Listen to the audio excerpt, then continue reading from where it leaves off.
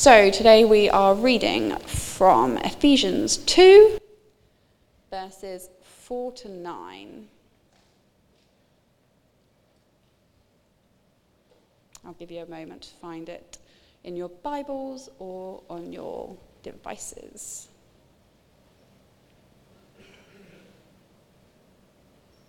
But God, being rich in mercy, because of the great love with which he has loved us, even when we were dead in our trespasses, made us alive together with Christ. By grace you have been saved, and raised up with him, and seated us with him in the heavenly places in Christ Jesus, so that in the coming ages he might show the immeasurable riches of his grace in kindness towards us in Christ Jesus. For by grace you have been saved through faith. This is not your own thing or your own doing. It is the gift of God, not as a result of works, so that no one may boast. Let's just pray for Keith as he comes up to talk to us about that. Great. Well, it's great to see everybody again this week, and happy to be back. And just to let everyone know, next week James will be back with us, and James is going to start a summer series in the minor prophets. So if you've never heard what a minor prophet is, it's just a small prophet. No, I'm just kidding. No, minor prophets and major prophets, the only difference is the size of the book. If you were just wondering that trivial question in your mind, the only difference is that Isaiah is quite a large book and maybe Amos is a much smaller book. So that's kind of the difference. So last week we began a quick, short, 2-week little series here, and the name of the series is Dead or Alive. The purpose of this is to contrast what your life has been like and is like now, or what it could be like and what it is now, or what potentially could be if you were to live your life to the fullest. You know, this series is not just for somebody that doesn't know Jesus. This series is really for all of us. This truth is not for somebody who's never met Jesus before, although a lot of the content of what we're saying is about that. This is actually a letter written by a guy named Paul that we talked about last week to a group of believers just like us. So this is not something, even though we're looking at this stuff and we're saying, oh yeah, I know that. Let's get to the good stuff about how I'm supposed to have a good marriage, how I'm supposed to have a good friendship, how I'm supposed to teach my kids. That's all good, but this is truth that understood properly can literally revolutionize our life as we know it. And this is truth that if we digest it, if we ingest it, if we take it in, then properly what will happen is our life will be far different from the way it was before. So last week, just a quick review. Last week we began talking about a guy named Paul. And everybody probably has heard of the Apostle Paul, but many people don't know that Paul was involved in what we know very popular today, and what I would maybe say is terrorism, the T word. So Paul actually hung out and persecuted Christians, ordered their deaths, stood by while Christians were murdered, and encouraged it. That's who Paul was. So that's the subject, that's the author of what we're reading today. Pretty crazy to think about, but that's who Paul is. Paul is not this guy that constantly was in a church doing the right thing, giving alms to the poor, and our model Christian. No, Paul was a pretty rough dude. Paul was most likely rougher than just about anybody in the room now, and quite rougher than most of the people that maybe we know. Paul was a really rough guy. Paul was very devout. He really wanted to see God's truth, but he went about it in a way that persecuted people that at that time were called the Way, and caused a lot of harm and a lot of heartache to a lot of people. Can you imagine the families torn apart by seeing a loved one murdered because they believed in this guy called Jesus? So that's who Paul is. So Paul was revolutionized on a little journey to Damascus, near to us in this region, by a big light that came down and changed his life forever. As we know now, he got saved. He trusted Christ as his Savior, and his life was never the same. And as a matter of fact, God used this guy that we would look at in a very negative sense to write a majority of what we know as the New Testament today. So that's pretty radical if you think about it. A lot of times we come to our faith and we think, you know, I have to be a better Christian. I have to be in church and do the right thing. I have to really be more holy like the apostles were holy. And I've got all these people in the stained glass in the windows that if I could only be like them. The Bible paints quite a different picture. The Bible talks about a guy who was really despicable in a lot of ways by our standards today, by our politically correct standards. And he paints a picture of this guy who really was devoid of truth, but then brought it in. So last week, we spent a lot of time talking about sin. We spent a lot of time talking about what sin is and how ugly it is. So last week, we really parked our vehicle in the realm of the dead. So the exciting thing is, and I encouraged you to come back this week, so those of you who did, bravo, this is wonderful. Today we're going to talk about being alive, which is really the great news of this whole thing. If you read Ephesians chapter 2 and you start in verse 1, you go all the way to verse 9 and then just continue on, you'll find that there's a dynamic principle of living a life that's alive and not a walking corpse. So today I want to just begin by summing up what Paul did. And if we were just to make a summary of Paul's teaching the entire New Testament, as we said last week, sin doesn't dictate where you go when you die. I believe that's on the screen here. Yeah, sin doesn't dictate where you go when you die, meaning that's the part of the truth that saves us. We all know that. It's the gospel. It's the good news. We believe in Jesus. We trust Christ as our Savior. Sin doesn't dictate where we go on our die. But additionally, it doesn't stop there. There's way more to the Christian life than just saying, hey, I've got my fire insurance policy, I'm ready to go. No, there's way more. It continues and says sin doesn't have to dictate what you do while you live. So while you're living on this planet, you don't have to be miserable. You don't have to have sin as your master, as we talked about last week. As a matter of fact, we all said out loud last week, sin is not my master. And I encouraged you to go throughout the week and say that when you're tempted, because we all face temptations. We all are in that moment where we just feel like, man, the world is crashing in. I was born this way. My father was this way. My mother was this way. I'm genetically predisposed to being a sinner, so therefore I can't help it. I got a lot of pressure at work. I've just got to do this one thing. And so therefore, sin is our master. I encouraged you last week, if you know the Lord Jesus Christ and you've accepted Him into your life, if you've trusted Him for salvation, you don't have to do that.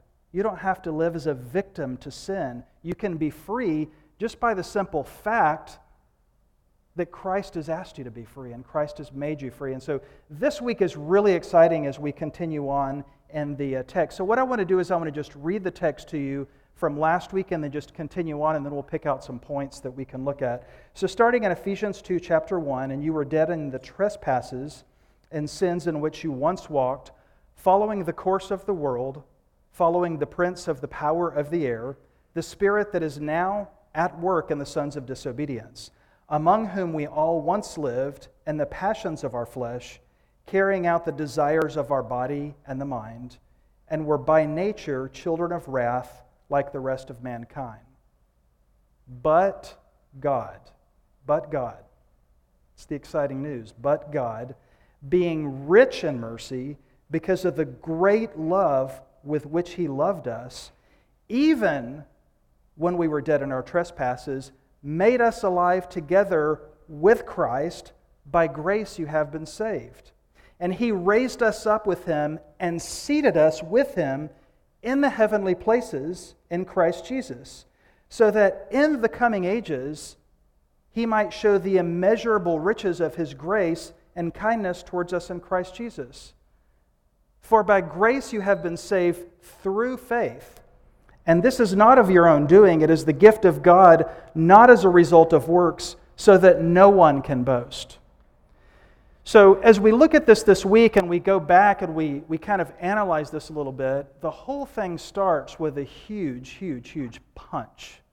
I don't know if that excites you when you read that, but man, that excites me. So just imagine God. Who is God? Let's talk about God for a minute. I don't know if you really think a lot about who God is, but who is God?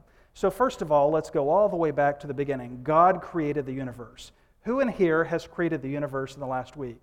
Well, since we met last week, just to let you know, I believe that's 7 days, right? 6 days, 7 days. So in that same time period, God created everything that we see.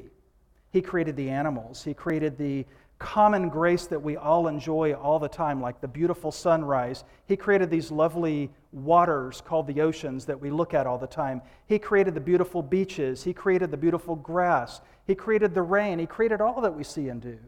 And then He created you and me. God did that. Not us. God did that in 6 days. And then he took a day of rest. Amazing. Unbelievable. That's who God is. So God created this perfect creation that was perfect in every way. And God had communion with mankind. In other words, God hung out with Adam. He had a relationship with Adam. And we all crave relationships. It's interesting, in the West these days, we're trying so hard to learn about community. How do we have community? We have church seminars on how do we get together with others and have community? And I always wonder why they don't take some more lessons from the Middle East, because people here know how to have community. But God lived in community with Adam, with Eve, and then sin happened, and the whole world changed. And as we learned last week, sin was like a disease, a virus, a computer virus, stuck into the world system, and we've all been infected since that time period. So sin entered the world, and what happened? Mankind became very evil. They began to do very despicable things. As a matter of fact, it got so bad just in chapter 6 of Genesis. Genesis is a large book, but we start in chapter 1, just to chapter 6, and suddenly God has to make a judgment on the entire world. So what did God do? He looked and saw that mankind was very wicked. And God sent a great flood. He actually had a lot of patience, the scripture says, with mankind, but waited and waited and waited. And there was a great flood that destroyed the earth. However, God redeemed mankind because of his grace, because of his love. But God showed up. And what did God do? He provided a way for us to survive as a race. You know, if Noah and his family didn't get in an ark, we wouldn't be here today. I don't know if you've ever thought about that, but we're around because God chose to redeem mankind. So the situation looked very grim, very disturbing, very bad. But God showed up. God changed things because he decided to redeem mankind. You know, it's interesting, in 1 Peter 3:18, it says, "For Christ also suffered once for sins, the righteousness for the unrighteous, that he might bring us to God, being put to death in the flesh, but made alive in the Spirit, in which he went and proclaimed to the spirits in prison, because they formerly did not obey when God's patient waited in the days of Noah while the ark was being prepared, in which a few, that is, 8 persons, were brought safely through the water." 8 persons. We're here today because God redeemed the world through 8 people. And the story doesn't stop there. As a matter of fact, I could go on and on and on and spend hours telling you about the amazing grace of God. But God, but God, but God. Where God showed up in history and redeemed people. Redeemed the nation of Israel from Egypt. That's a basis of Judaism today. Jews today constantly remind themselves about how God showed up. They didn't deserve it. I believe if you look in the pages of Scripture, you'll find that there's not a basis whereby people earn this. And that's kind of the point today, that you don't find that people are doing so good that they get to the point where they earn to be saved. God saves them on the basis of his love. And that's what we'll see today. So we come all the way to the story of Jesus Christ. You guys all know the story of Jesus Christ. He lived on the earth. He lived a perfect, sinless life. He was tempted just as you and me. So next time you're in that moment and you say, "Sin is not my master," just remember Jesus was there. Jesus was tempted in the wilderness in a very difficult way after a period of fasting. So try this. Try to fast for 40 days and then try to face your temptations. And that'll be to the point where Jesus got tempted. But that's how Jesus came through temptation, by using the words written in this book we call the Bible, and by proclaiming that sin is not my master. He was tempted and came through that in the same way that we have the ability to do, therefore setting an example for us on how to live a free life. Then Jesus was crucified for us, died, was buried, and rose again in 3 days, demonstrating that once again, humanity can be redeemed. We can all be redeemed. The ball's in our court today. We can be alive, we can be redeemed. To continue on from but God, being rich in mercy because of the great love with which he loved us, even when we were dead in our trespasses. So Paul here begins a little bit of a comparison. Back in verse 3, he talks about the children of wrath. So I don't know if you've ever thought about that, but before you know Jesus as your Savior, before you trust Christ, and maybe there's someone here today that has never came to the point that you trust Christ as your Savior, this is not a fun thing to announce, but we are known in the Scripture as enemies of God. As a matter of fact, Philippians 3:18 says, "For many walk, of whom I often told you, and now tell you even weeping, that they are enemies of the cross of Christ." Romans 5:10, "For if we were enemies, we were reconciled to God through the death of His Son. Much more, having been reconciled, we shall be saved by His life." So think about it. We're enemies of God. We're walking corpses. We have no ability to do spiritual good. You know, a lot of times as Christians, I know in my country, in the USA, we kind of have an expectation that non-Christians may act like Christians. And we get disappointed in our neighborhoods and our communities when they don't do the same things that we do, and they don't have the same values that we do. But the Scripture kind of teaches us that they shouldn't be expected to because they don't know how to. When you're dead, you can't seek anything that's good. It's not clear. You're saying, yeah, this particular point is so clear in my mind. This moral point is something that's crystal clear. I can look at it and I can say, yeah, this is exactly what we're supposed to do. And the person that's dead is saying, yeah, I just don't see that. I really don't. And maybe you've been in a disagreement with someone before in your life and you say, man, they do not get this. But that's exactly where people are that are lost, that don't know Jesus. They have absolutely no idea what you're talking about. Now, I understand that our society has to be based on laws, and I'm not talking about giving anyone a free pass today. But what I am saying is, from a matter of perspective, if you're lost, you don't understand what good is. You don't have the ability to seek it because you're dead. That's the whole point of this passage, that we're dead. The original language noun for what is translated here, love, talking about in verse 4 here, means to seek the highest good in the one loved. So this is from a commentary. The original language noun for what is translated love means to seek the highest good in the one loved. Since those dead in sin are spiritually dead towards God, they have nothing to commend them to God. This is why Paul describes this love as being great. I don't know if you can recall in your mind the story of Peter. Jesus is being put to death. He's in the court there in front of the judge, and things are looking very dim for the followers of Christ, the 12 disciples. And Peter, at that same moment, after pledging his love to Christ so many times, denied him 3 times. And we all look at that and we think, man, I would never do that in this circumstance, which is exactly what Peter said, but then he denied him. But still, after his resurrection, Jesus came to Peter and told Peter, look, I've got great plans for you guys. I want to build this thing called the church, and I want you to be a part of the beginnings of it. That's what I would call great love.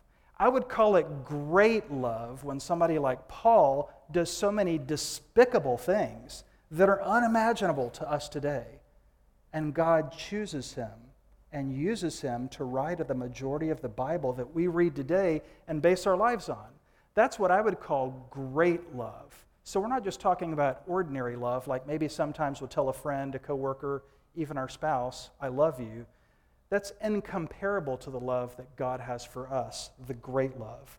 Being rich in mercy because of the great love with which he loved us, even when we were dead in our trespasses. The scripture goes on to say, made us alive together with Christ. So not only God made those who believe in his death, burial, and resurrection alive, which is an incredible thing, God has made us alive through Christ. So what does it mean to be alive in Christ? Well, it's interesting because it's actually quite simple. It means that we're alive and not dead. So that's what it means. It means that we're alive and not dead. So to unpack that a little bit, being alive means that we are not a slave to sin. So when you're lost, when you don't know Jesus, when you haven't trusted Christ, what happens is you are a slave to sin.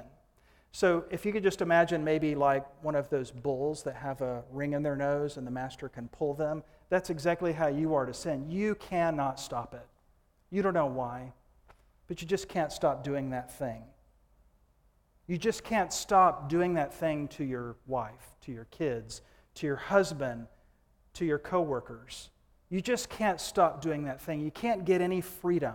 You can't stop looking at that bad thing online. You can't stop going to that bad place. You just can't stop because sin has control of you and you can't get any freedom from it. That's what it means to either be dead or living like you're dead. And quite frankly, many of us today may have trusted Christ at some point in our life, but we're big fans of the Dead Club. And I don't know why that is, but we do it. We get the Dead Club bumper sticker, we get the Dead Club keychain, we've got the decal on our car, and we're excited about the Dead Club. And so we're all about the Dead Club. Yet Christ has already redeemed us and set us free. Why in the world do we have to hang out with the Dead Club?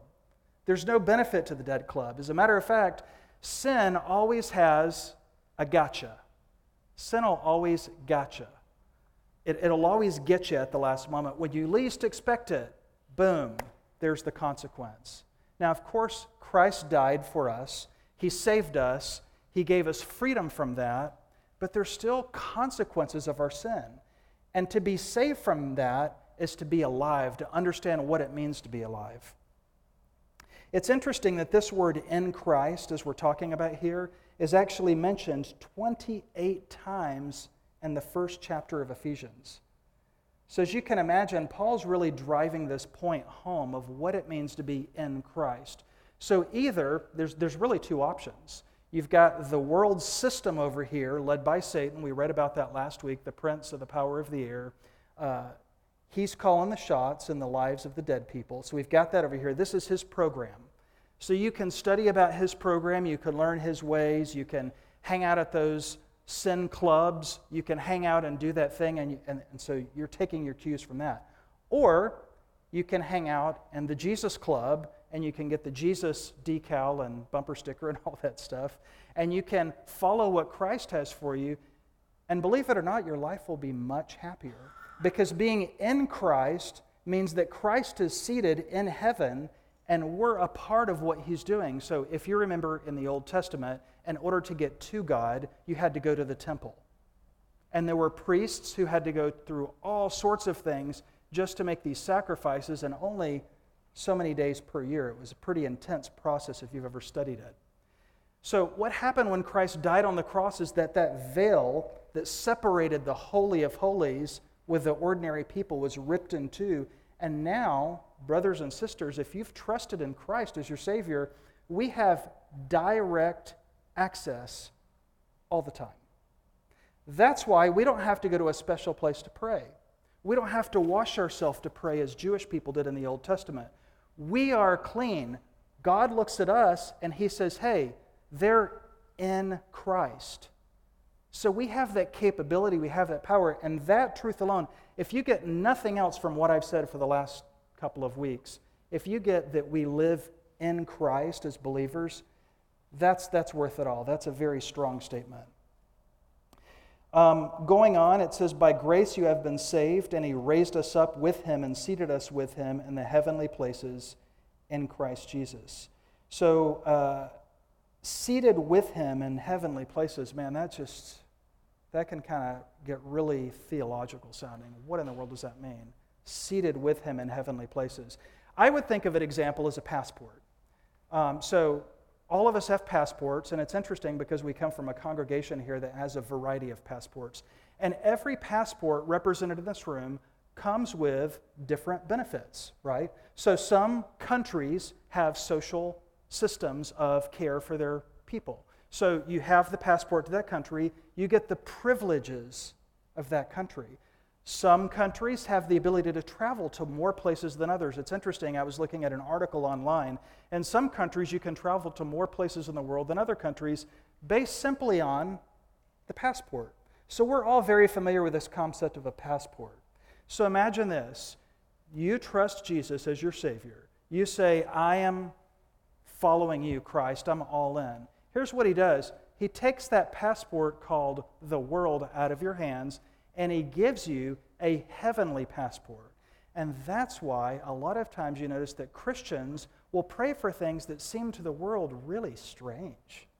Hey, there was just a tsunami in the South Pacific. Let's rush over there. The rest of the world is thinking, what in the world is wrong with you? There might be another one. The Christians are saying, no, we want to go help all the people devastated by that tsunami. See what happens when you're in Christ, you have that heavenly passport, your priorities completely change. You become a new person.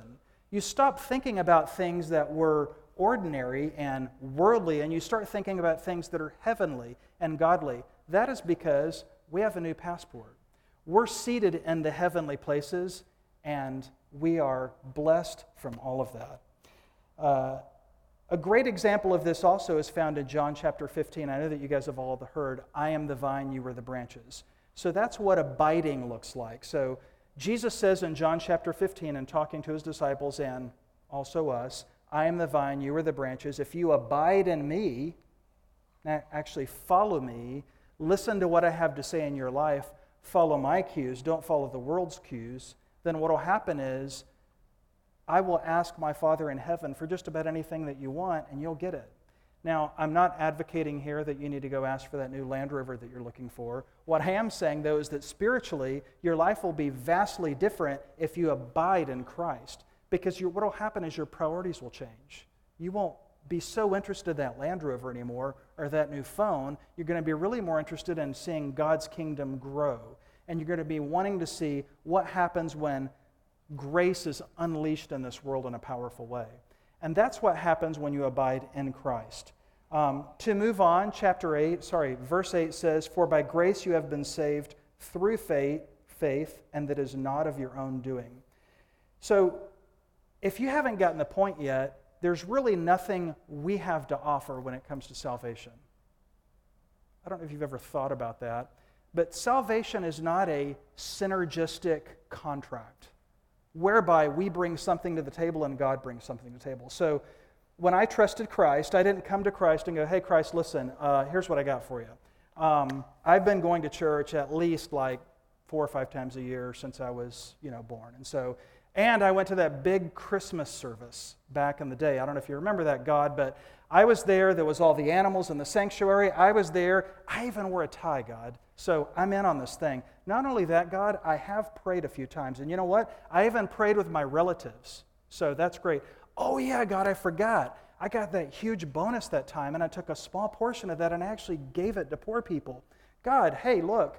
We're in this thing together. I tell you what, this is what I've done. Now, if you could just meet me halfway and do the rest, that would be great.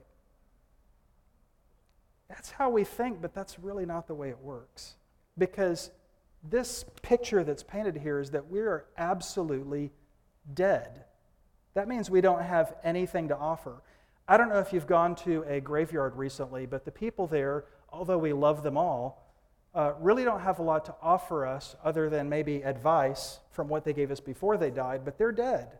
And spiritually, if we don't know Christ, we are dead. So therefore, it's by grace that we've been saved through faith, and not of our own doing. It's not synergistic, it's monergistic. It's God, not a partnership. It's God doing the saving. It goes on to say it's the gift of God, not as a result of works, so that no one can boast. If it had anything to do with us, the first thing that we would do is boast. That's just how we are. I'm the same way. I do something good, I have to tell somebody about it inevitably. And today with our smartphones, it's so easy, isn't it? Selfie, hey, check it out, I did this. Take a selfie. We would boast, absolutely we would boast. If we had anything to do with our salvation, we would be taking a selfie at that moment and popping it on Instagram or all over the internet to everyone that could see because we would want to boast. That's how we are as humans. We like to boast. Last week we talked about the fact that in Romans 3:23, the scripture teaches that we are all sinners, right? So Romans 3:23, for all have sinned and fall short of God's glory. I suggested an illustration. I saw a tennis ball around here earlier. Tamson's got a tennis ball. So if I were to take the tennis ball and have the most athletic person in the room stand up here with me, and we were like, right, we're going to hit London with this tennis ball. You might throw the tennis ball a little bit further than me, but neither one of us would hit London. Of course, it's unreasonable. And the same way, it's unreasonable that we're going to hit the mark of God's holiness. God is holy, we're not. God is God. He created the universe in the time that it took us to be in church last week, so we're not holy. We're not. He is. So sin is missing the mark of holiness. The scripture goes on in Romans 6:23 to say that the wages of sin, what we earn for being sinners, is death. And so last week I suggested an illustration of getting our paycheck. I know that today it's electronic, but all of us get paid if we work for somebody. And when we get that money, that's our wage for doing what we were supposed to do. That's our wage. And so I suggested that you earn death through sinning. So sinning is the work that you're doing. Earning death is what you're doing. That's what Romans 6:23 teaches. But the great news about all of this, and I suggested last week, is that in Romans 5:8, Christ died for us. It says, even while we were yet sinners, while we were living in sin, Christ died for us. So I'm going to suggest an illustration to you. Let's say, for example, you were in the hospital dying of cancer. God forbid this happened, but let's say you were in the hospital dying for cancer. I have good cells in my body currently, so I come to the hospital and I tell the doctor, hey doctor, listen, I've got some good cells. I would like to exchange these cells with this person dying of cancer. They go to church with me, I love them a lot, and I want them to live. So the doctor somehow did this miraculous operation that I don't even think exists actually, but it's a good illustration. So he takes all the good cells out of my body and transfers them to you, takes all the bad cells and transfers them to me. What would happen? Of course you would live, and I would die. That's exactly what Christ did. While we were yet sinners, Christ died for us. It really is not dependent on what we did, how many times a day we pray. Doesn't matter. It really doesn't matter.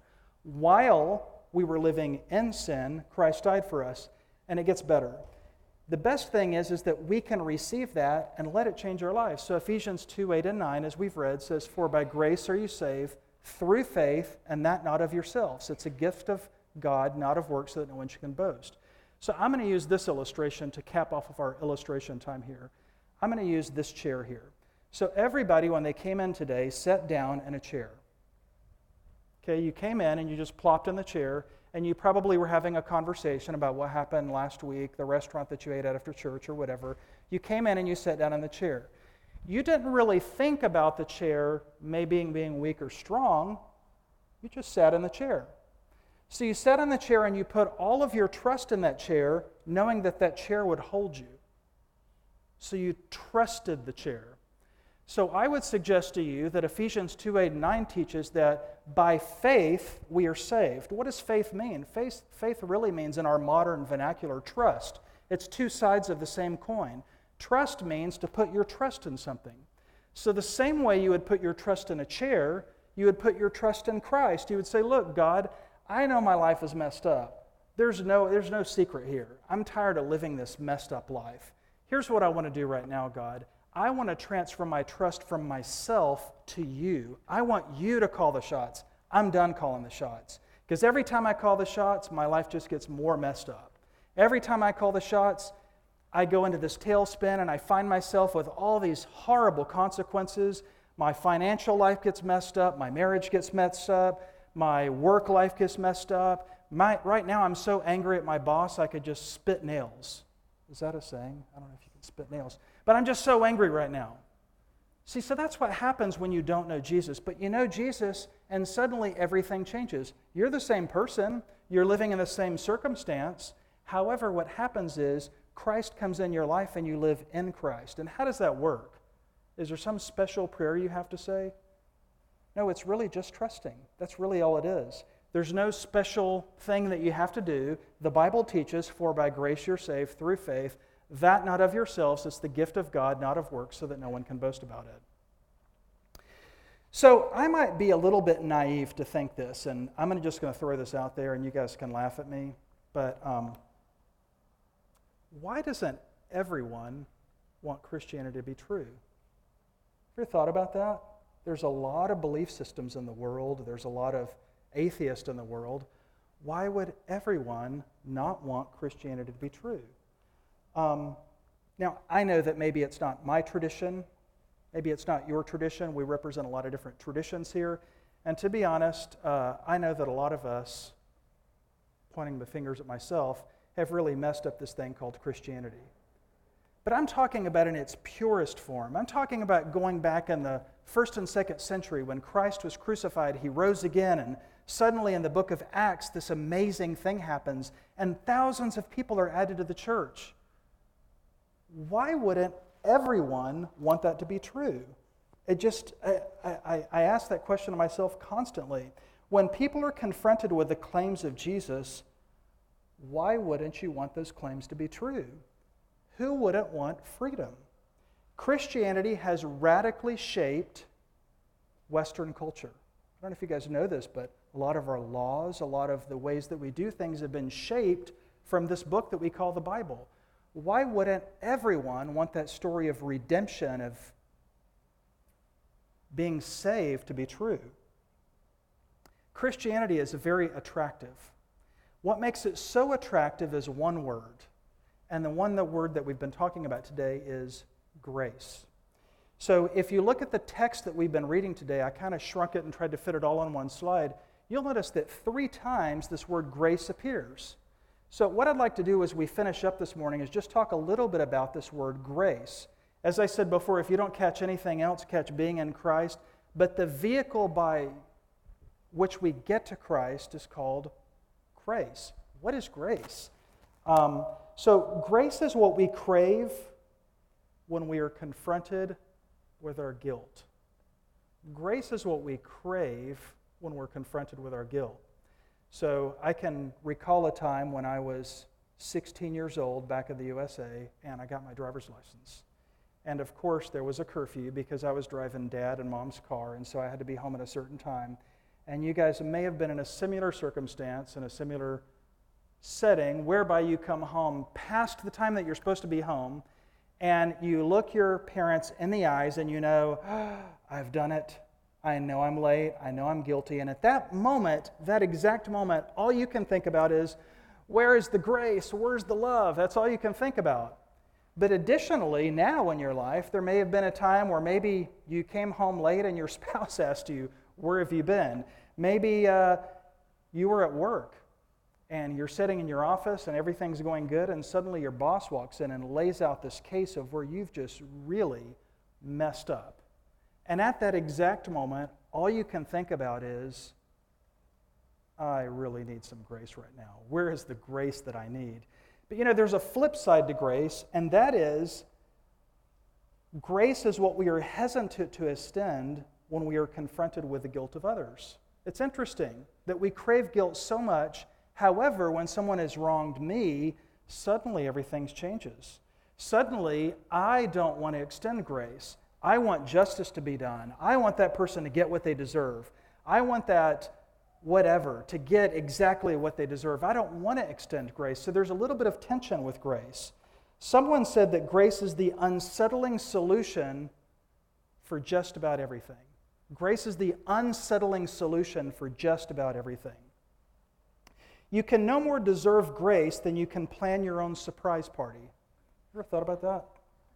You can no more deserve. Can you plan your own surprise party? Can you really? I mean, is it really a surprise then if you plan your own surprise party? So planning voids the surprise, and deserving voids the grace. The moment you say, I'm owed it, it's not grace anymore, right? So that's what grace is. I would define grace very simply as something that we don't deserve, or as very haughty theologians might say, unmerited favor. Something that you didn't merit, you didn't earn, you had absolutely zero to do with it. We can't recognize or receive grace for what it is until we're convinced we don't deserve it. It can only be experienced in context of a relationship. I don't know if you've ever thought about that point as well.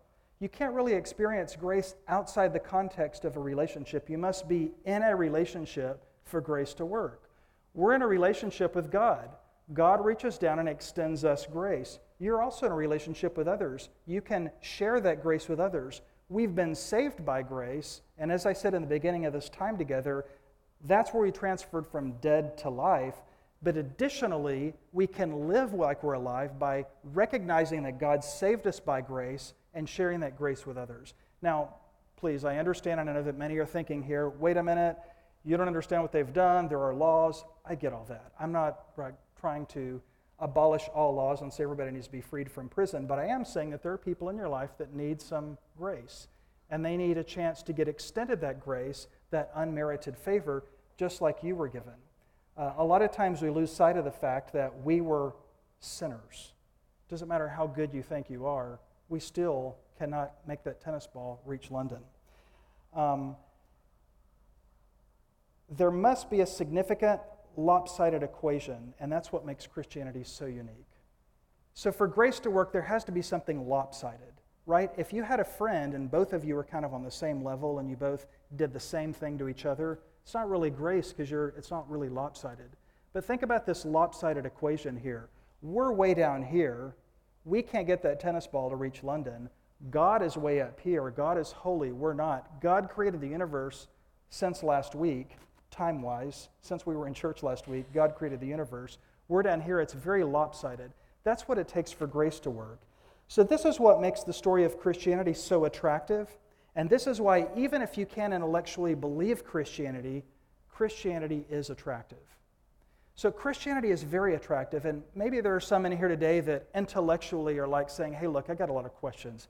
I just can't work this out. And you know what? That's great. You're on a journey. As long as you continue on in that journey, that's wonderful. So maybe we all are not on the same page as to what Christianity is, but I believe that we could all agree that if you don't deserve something and you get it anyway, that's pretty attractive. Finally, I would say that grace is not fair.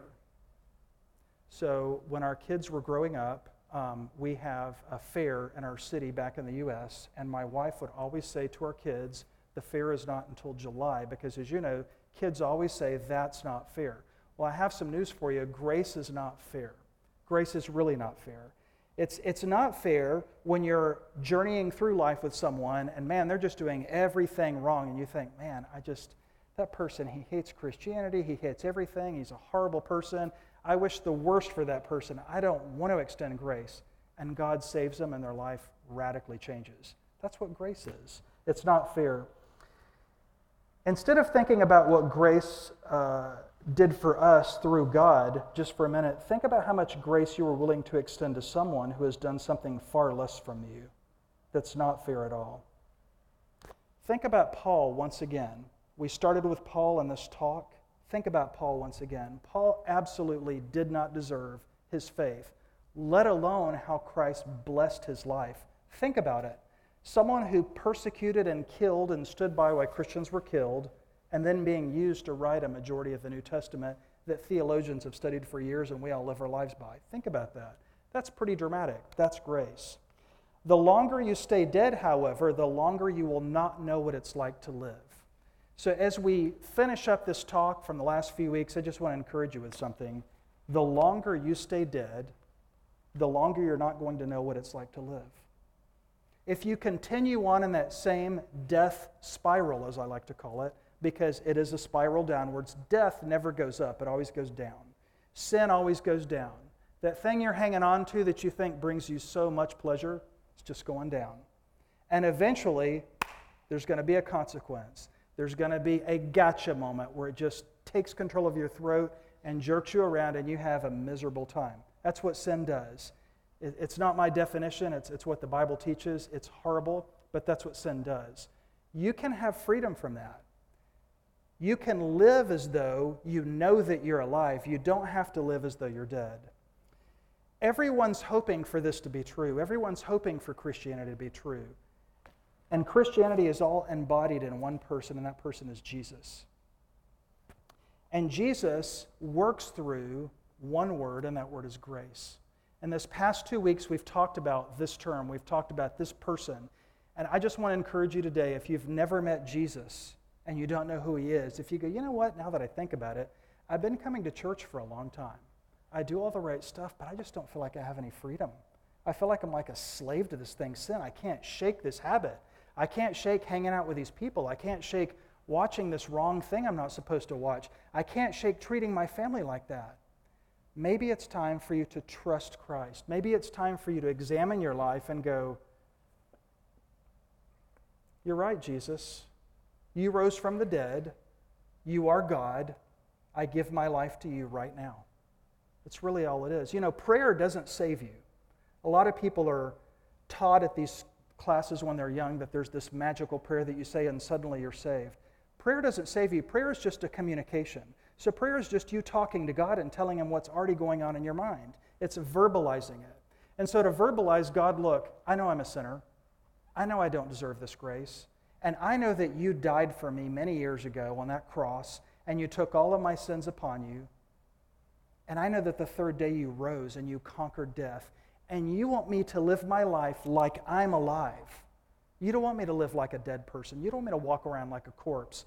You want me to live like I'm alive. Jesus, I accept that right now. I want you to come into my life. I trust you. I trust you. I'm not even thinking about it. I'm trusting you. If I read it in the Bible, it's true. I trust you. I'm not going to second guess you. I trust you. That's what salvation is. That's what Christ offers for us today. So I encourage you, if you haven't done that before, talk to someone after the service. I know that the elders will be at the front of the auditorium here after the service. And I also encourage you, if you do know Jesus, claim this truth for your life. Look more into grace. Find grace in your life. Extend grace to others. Let God's grace flow through you instead of stopping it up with all of this horrible sin and trying to live in the dead club. Brothers and sisters, if you've been saved by Jesus, you're not in the dead club. It's over. You don't live there anymore. You don't have that address. Your address has been changed on your CPR card and your passport to alive. You're out of the dead club. You're in the alive club. Let's pray. God, thank you so much for